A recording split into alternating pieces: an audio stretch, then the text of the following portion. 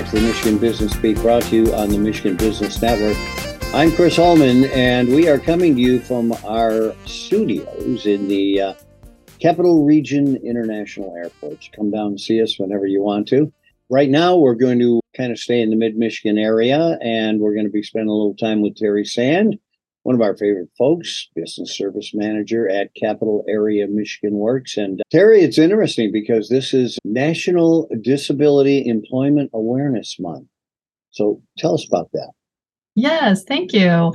National Disability Employment Awareness Month is October, and that celebrates the contributions of Americans workers with disabilities, both past and present, and showcases supportive, inclusive employment policies and practices that can benefit employers and employees. And that's according to the U.S. Department of Labor. This year's theme they chose is Advancing Access and Equity. You know, it's kind of interesting because there's a lot to do in this space, and we all need to know more about it. So tell us a little bit about how embracing diversity and inclusion in your workplace is the right thing to do for your company. Yeah. According to Accenture, companies that embrace disability inclusion have 28% higher revenue than those that don't. So that's a good business case right there. And so folks are kind of wondering where to start. Maybe when hiring, they want to ensure that their process is accessible to all candidates. One place to start with that is to be clear that they're open to individuals with disabilities right in their workplace. A 2019 study by the Harvard Business Review found that only 39% of individuals with a disability felt comfortable disclosing that to their manager. So companies that want to show they're the type of company that wants individuals with disabilities, they want to make sure that their applications are open to all candidates and that they're comfortable advocating for needs right from the start. So often they want to offer accommodations, maybe even saying to those candidates as they're scheduling their interviews, is there anything we can do to accommodate so that you have all the tools necessary to nail this interview? It's kind of interesting. 2019, this study by the Harvard Business Review found exactly that 39% of individuals with disabilities felt comfortable disclosing those to their manager. How does that apply to this whole discussion?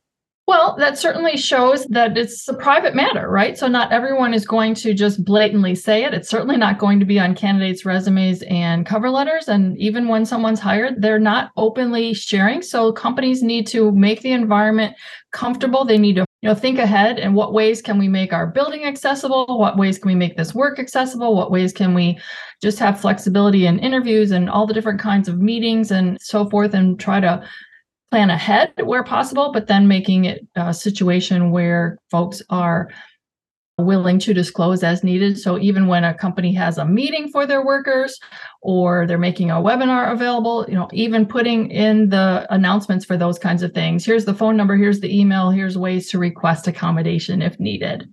And of course, asking if there's anything that we can do to accommodate, right? I mean, that's always a big part of this process. Exactly. All right. So provide candidates with a choice in format or flexible interview times, that sort of thing. And formats, absolutely. So, Teri, we understand that some positions have obvious physical requirements, but others don't need to include them on a job posting if it's not necessary for a role. Is that correct? And how do you deal with that? Right. It starts with those accurate job descriptions. So sometimes job descriptions were created quite a few years ago and haven't been updated. So certainly making sure that accurate information is in there, and maybe those things like must be able to lift this many pounds or must have a driver's license, different things that were put in there for pretty much the wrong reasons years ago really doesn't apply anymore today. So getting those updated is a great place to start. And then, of course, asking the right interview questions based on the accurate job description. So again, with the old interview process, making that as accommodating as possible, because we know there are people that can't get to site. So, I guess making the employer also aware that remote interviews is something that they should get comfortable with. Exactly. Even someone who doesn't have a disability can find a remote interview to their advantage. They don't have to deal with traffic and parking and all different reasons. That's a great option for everyone. Well, keep working with it because we need them all in the workforce, that's for sure. Teri Sand, absolutely, manager at Capital Area Michigan Works. You've been listening to Michigan Business Beat on the Michigan Business Network. I'm Chris Holman.